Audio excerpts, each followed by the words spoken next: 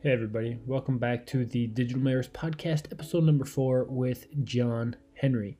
Now, if you've been listening to the show, which not a lot of people have because I haven't been posting, it's been about 4 or 5 months since I posted last. I've been out in Alaska, shitting in holes and building a resort, and so now I'm back on the show, back on the grind.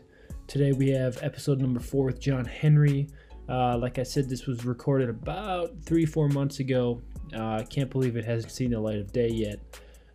Just want to say thank you, John, for doing it, and please enjoy the show.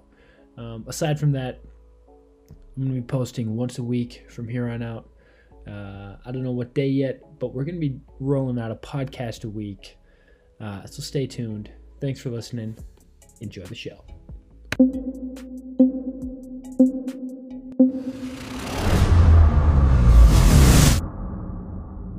3, 2, 1, and we're live. Welcome back to the show, guys.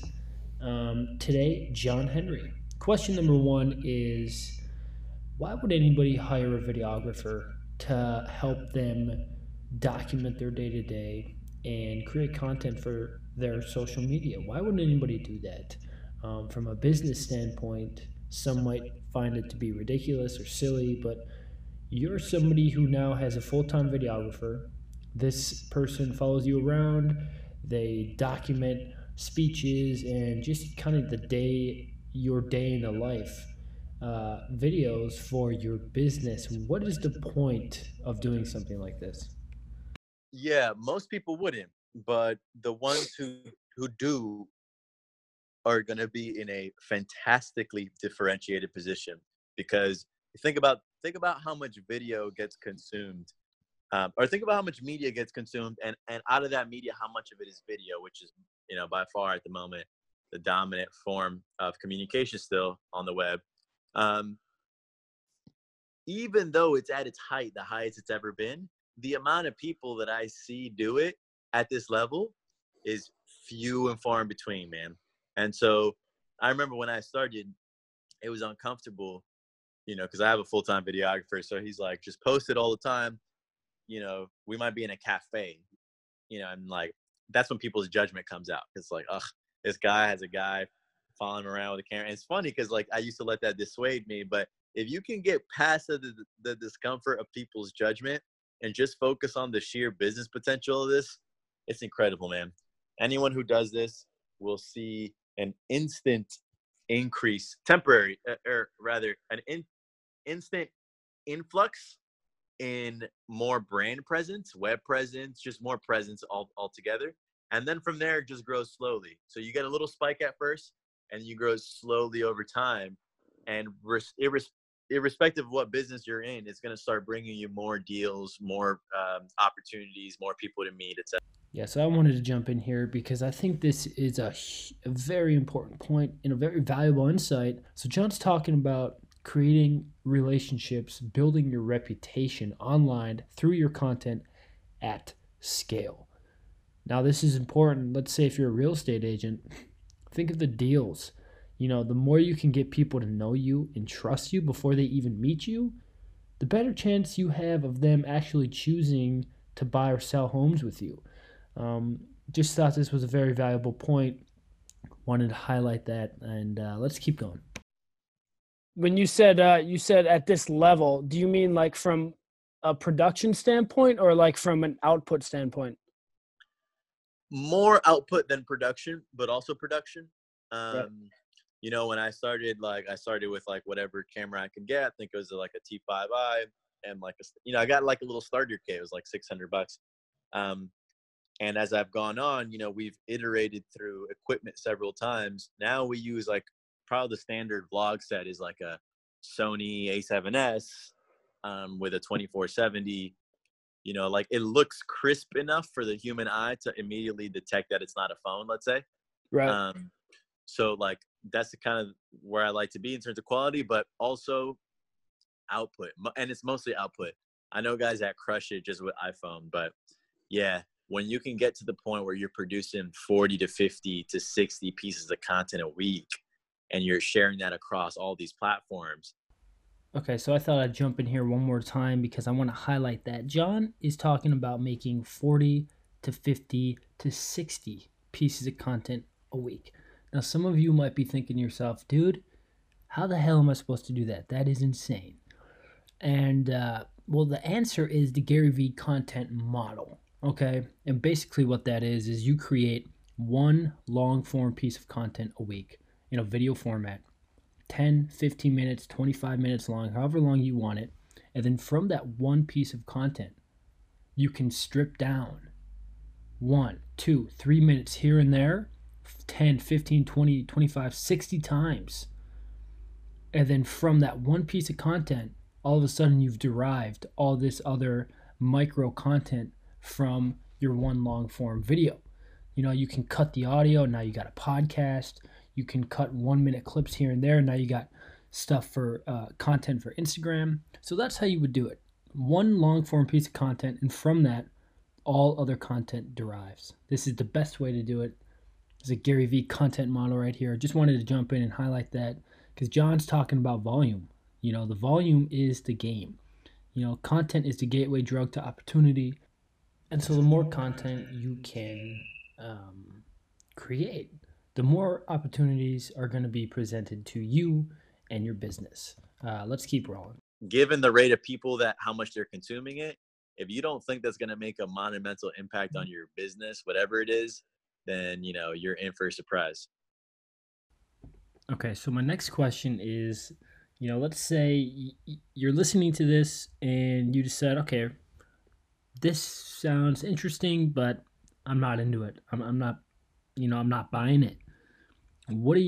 How do you predict that this will play out over the next 5 to 10 years? Because right now, as of today, creating content in the way that we're talking about for your business or for your personal brand, right now it's an offensive move, right? You're going on the offense. In 2 years, in 3 years, you know, I think this will be defense. Creating content is going to be something that you have to do to even compete. What are your thoughts on the people that are saying, you know what, I'm not interested in this. We don't need content for social media. We're just going to keep playing the way we are. Yeah, I mean, those who don't are going to be put out of business by those who do. Because, like, the reality is these days, we just have far more human connection online than we do offline. You know, and even for real estate agents that are pounding pavement and they see most people physically, like, to think at home when they get home, when they disconnect and they just plug in for a moment on their phone, with just a few minutes of scrolling, they've already reached the same amount of people as they did all day offline. Now, yeah, it's not the same quality of interaction, right, but like, if you as a business person don't have the practicality to understand that, like, just making video or any content really will put you in front of more people, more eyeballs, then, like, you're going to be put out of business. And for, you know, not everyone's going to have those results of going from 12 million to 52 million in 3 months. Maybe right, that guy already had the infrastructure or whatever, but I can assure you that having a videographer like yourself come even once or twice a week and just shoot little snippets, you know, experiment with it, drop it on LinkedIn right now, which has really good engagement at the moment, Instagram, Facebook, even Twitter. And it's not just about creating the assets. It's also about what you do with the assets. And that's where I think a lot of people screw up. Like, they'll invest in you. Let's say they pay you $500, you make them a video, and then they're like, what the fuck? This didn't do anything. All right, so I wanted to jump in here one more time because what John's talking about is absolutely pivotal to your success. Like he said, you can pay $1,500, $500 for a video, but then if nobody sees it, what's the point? Which is why, you know, I always think that it's smart to start backwards and reverse engineer, you know, how you want to create the content. So, hey, what is your message? Who are you trying to reach? And what's the purpose of the content? Is it education? Is it entertainment? And then once you figure out that, say, okay, what is the purpose of this content? Who am I trying to reach? And then work backwards from there. You know, so creating that distribution strategy on top of the creative strategy coupled together, that's what creates all these opportunities. Let's keep rolling. But then, like, when you ask them what they did with it, all they did was they posted it to like their Facebook wall, and that was it. That was my next question. Yeah, like you gotta repurpose the hell out of the piece of content as much time as possible. Yeah. So if somebody's listening, they're just starting out, they've got maybe like 500 followers, and they decide, hey, I want to go all in on this, and they've got the money to hire somebody to say, hey, I believe in this system, this opportunity. You almost need to have like a paid side of it where you're going to be paying for that content to get out in front of the right people? Or should you just start with organically posting? Or should you be targeting certain people with Facebook ads, Instagram ads, YouTube, whatever? Yeah, I mean, I'm not opposed to throwing dollars behind a post, especially if you're going to invest into producing it. Like if you're going to invest $500 to produce something, you might as well put $50 to see if, to just test, because right now the cost per impression on Facebook on average is about 2 cents a view. So, even $10 is enough to experiment. And so what I would do is like take a little bit of spend, like maybe $100, and run 10 different experiments, $10 each. Right. Target people who are interested in Gary Vee, target people who are interested in business and real estate or whatever. But even so, moving away from the paid stuff for a moment, I also really like organic, and you post it, and it's not about the number of comments that you get or views that you get. And that's where people go wrong, I think, in the beginning. They want to over optimize for reach, but no one knows who the fuck they are. So like any reach that you get is going to be synthetic. Instead, focus on like the 5 to 7 people that commented, respond back, and and start building depth. And if you can like go really deep with an audience, eventually you grow wider. Like I think just recently I hit 100,000 on Instagram. I saw that. It's Congrats. Some of the same. Thanks, dude. Some of the same people that have been following me for years and years, and they still rock with me. And every step of the way, they've told other people, and like it feels like a real movement versus like I just boosted the fuck out of my videos and got to 100,000, but no one gives a shit about me. So it's less about your numbers and it's more about how do people feel about you. You know what I mean? Yeah, man. I think you doing this podcast is a true testament to that as well. Just the fact that you've done this, and I can tell like the way you engage with your audience, it's not something you see every day. There's very few people. So I would definitely agree with what you just said. Thank you, man. I appreciate that. It means a lot. Absolutely. So I've heard, you talk about this. I've heard Gary talk about it. You talk about like low hanging fruit. If you're somebody who's just starting out, is it the wrong idea to look at where you think opportunities might be as far as low hanging fruit and then reverse engineer how you create content towards that? Is that the wrong mindset to have? That's a very good question. I'm not going to go as far as to say whether it's wrong or right, because I do think that there's a lot of ways to win. And that's not the way I've done it. I can say that. Right. I can say that I think all right, low hanging fruit, you're probably referring to like little brand deals and shit that are popping up. And like anyone who's got a certain threshold of an audience in a certain category is in position to get some of these brand deals. On the small end, like I've gotten like $500 for a post, or like $2,500, $7,500. I have my business partner has some deals that are 6-figure plus, and then they're like year-long deals, as an example. Wow. And so they run the gamut. But I will say, my personal opinion is, if you create content with the sole intent to like make those influencer deals, you might get there, but you're only going to have but so much shelf life, in my opinion. Right. The thing that's harder to do, and this is what some of your potential clients probably have to wrestle with, is like that they want quicker, shorter term results because they're incurring the cost, because they kind of sort of get the value, but not really.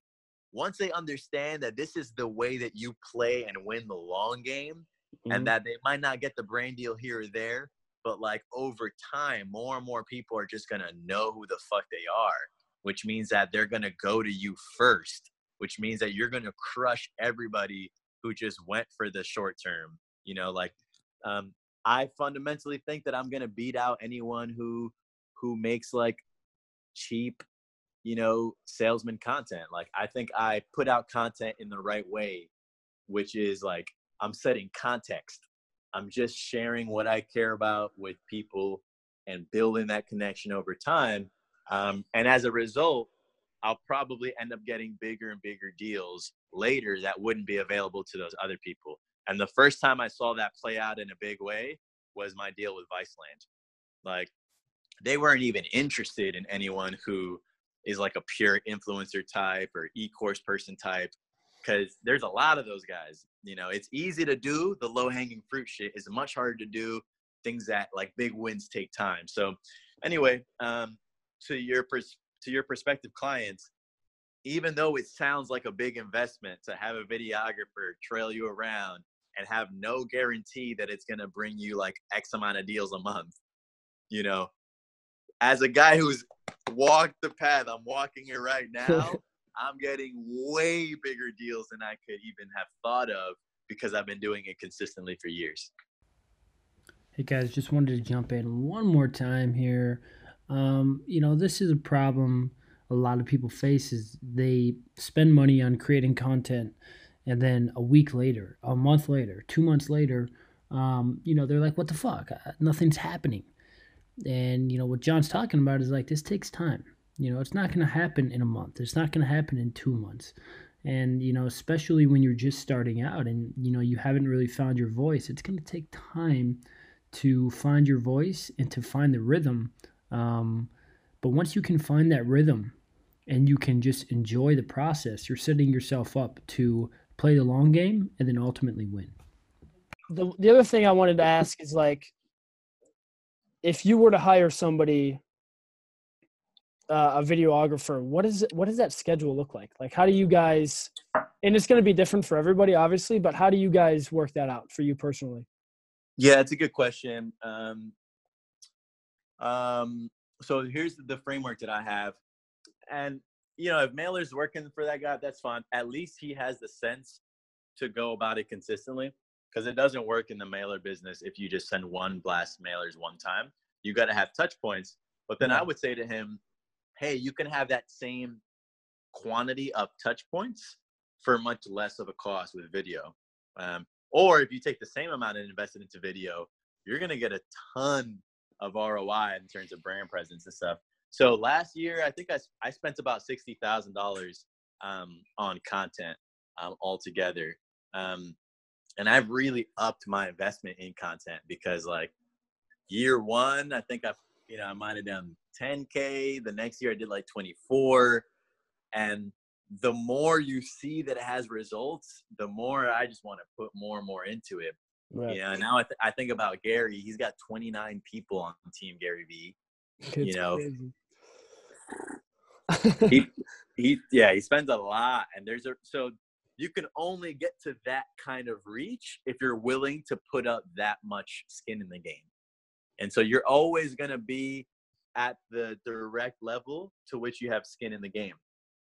Like, so for clients that are like interested in you, if they just want to be little bitches about it and be like, yeah, I'll do like one video a year, you know, whatever, like, they're going to have baby results. But if they're interested in and they believe in it and they want to go hard, you're going to get some crazy shit. So all right, your question was around the schedule. With respect to the schedule. Yeah.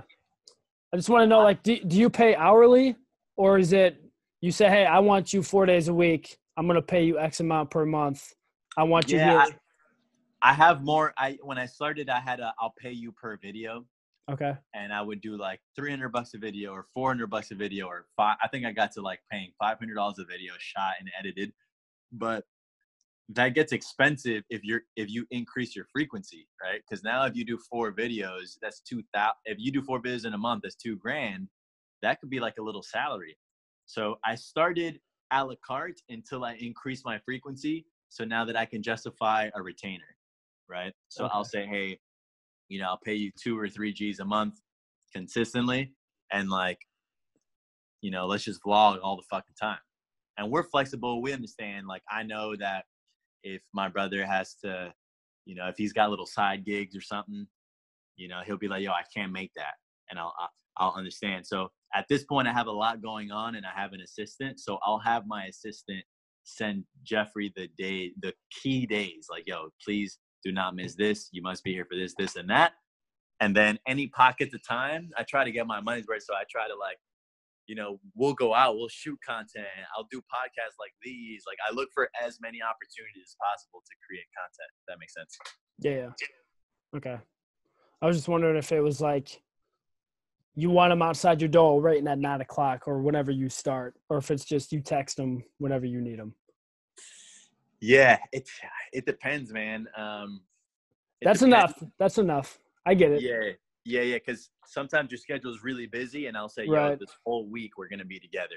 Sometimes it's a little bit lighter, and I'll say, yo, I need you for this talk or this talk. For sure.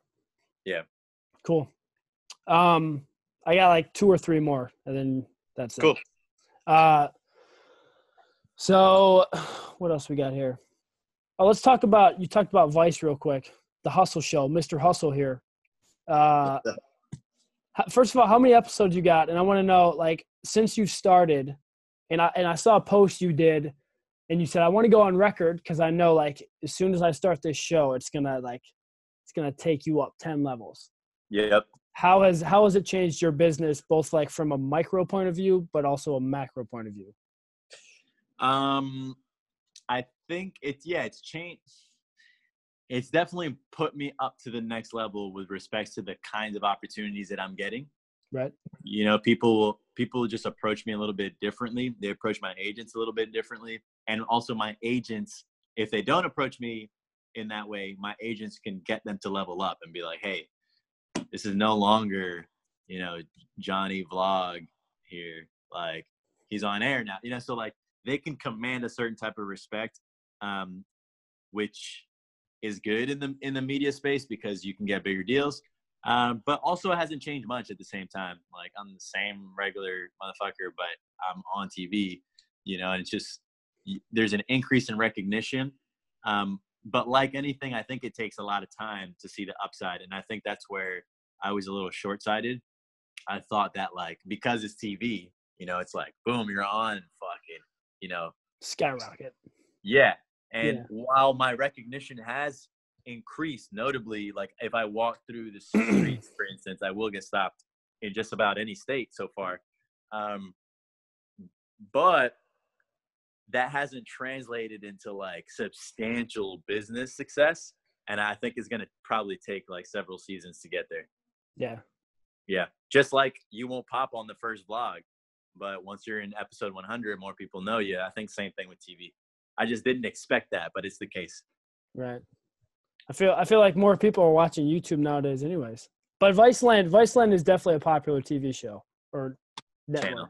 Yeah. Yeah, I didn't think it was. It's dude. Like, that's the only network I watch nowadays is Viceland. Wow, look at that. Yeah. All my buddies are the same way. They only watch Viceland. Wow, I didn't know that, man. Where do you live? I'm from Cleveland. Okay. Wow, Cleveland. Yeah. Awesome, man.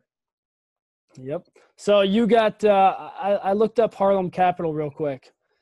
You said you guys, I think the plan was 1,000 startups over the next 30 years. Yep, 20 years. Yep. 20 years. How many startups are you at right now? Well, we want to do 1,000 founders, so individuals. Founders. Yeah. We've invested in 8 companies. I think a total of like 20 founders across those 8 companies. So we just closed on our fund. So we invested in 6 companies across like 2 years with our own cash, but now we have a fund. So we're going to be doing about 30 deals a year. So we're about to see a pretty notable uptick. Every founding team has on average like 2 to 3 founders. So call it 2.5. So we're going to be investing in like 75 founders a year now from here on out. So pretty excited about that. That's cool.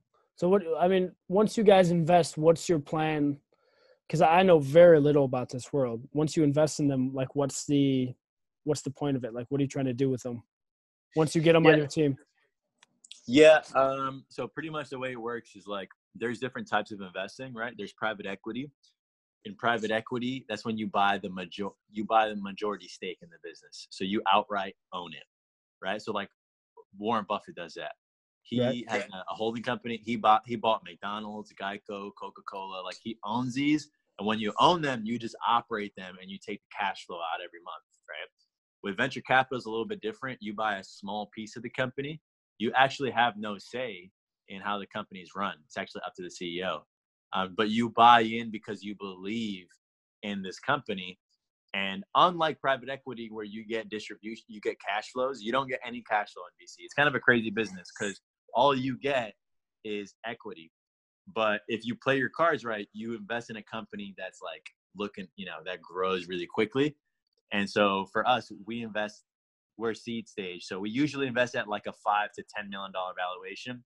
And companies usually get acquired for like 100 to 200 million.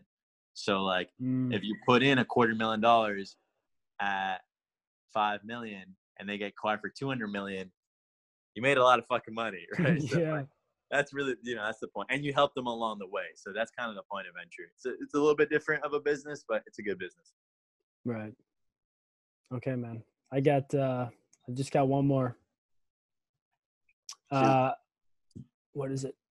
Oh, and this is, so I dropped out of school when I was 19. I just started doing my own thing.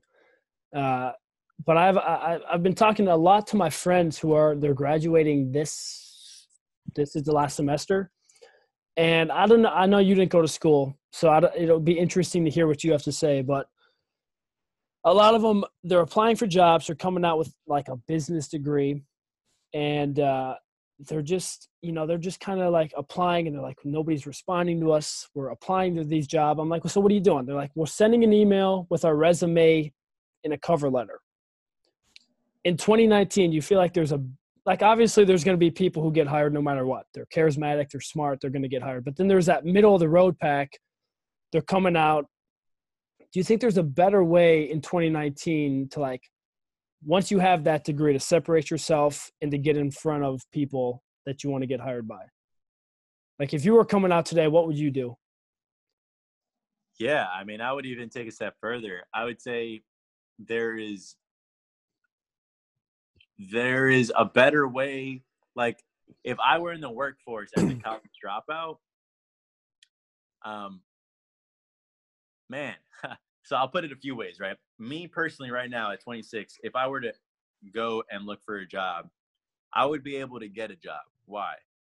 Not because of my degree or lack thereof, but because of what I've been able to do, right? Execute. So now if my 18-year-old self, if I were in the market right now looking for a job, I think for some reason school builds up like an overemphasis on the degree rather than the actual like work.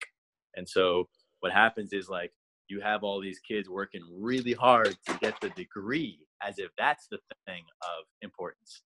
And, like, you're going to be vastly more qualified than a lot of your friends that have degrees, even though you won't have one, because while they're out there working really hard to get the vanity metric, you're just doing shit. And so like unless you're in certain fields, like there are certain fields where you need that kind of training, but most fields these days don't. Right. And in the fields that don't need it, my best way to get a job would be, instead of like saying, hey, I'm applying for this job, I would literally just do the job. Like, if I'm applying for like video editing, I would edit a fucking video and send it in. That's and what say, I've done. Yeah, I would send 7, 10 video or 5 or whatever and say, here's what I could do. And I think ultimately that the workplace is shifting to a place of, hey, what can you do versus where'd you go to school? And so in that kind of environment, the kids who do shit are going to get the better jobs. Agreed. I should have phrased that. If you're coming out of high school, you don't want to go to college. You don't want to spend $40,000. You look for the opportunities to say, hey, dude, I'm willing to work for free. Just give me that experience. It's almost like experience now is more of leverage than the degree. if you can deliver on that, whatever you're saying you can do. Yeah, 100%. And I think